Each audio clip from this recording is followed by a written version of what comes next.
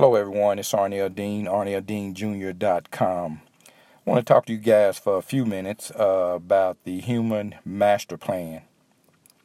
It's something that I'm very passionate about and something that I will continue to be passionate about because I think it's very necessary.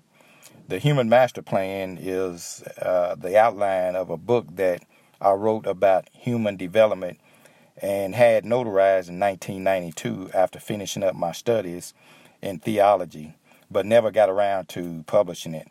The outline was based on three questions. Who am I? Where did I come from? And what's my purpose? I believe these three questions is more relevant now than any other time in human history.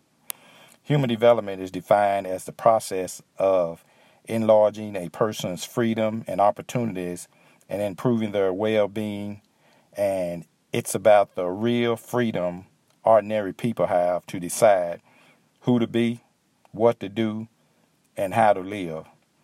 So my next podcast is going to be focused on mental health and how can we overcome some of the struggles in our life and some of the disparities that's going on in the world right now. So stay tuned.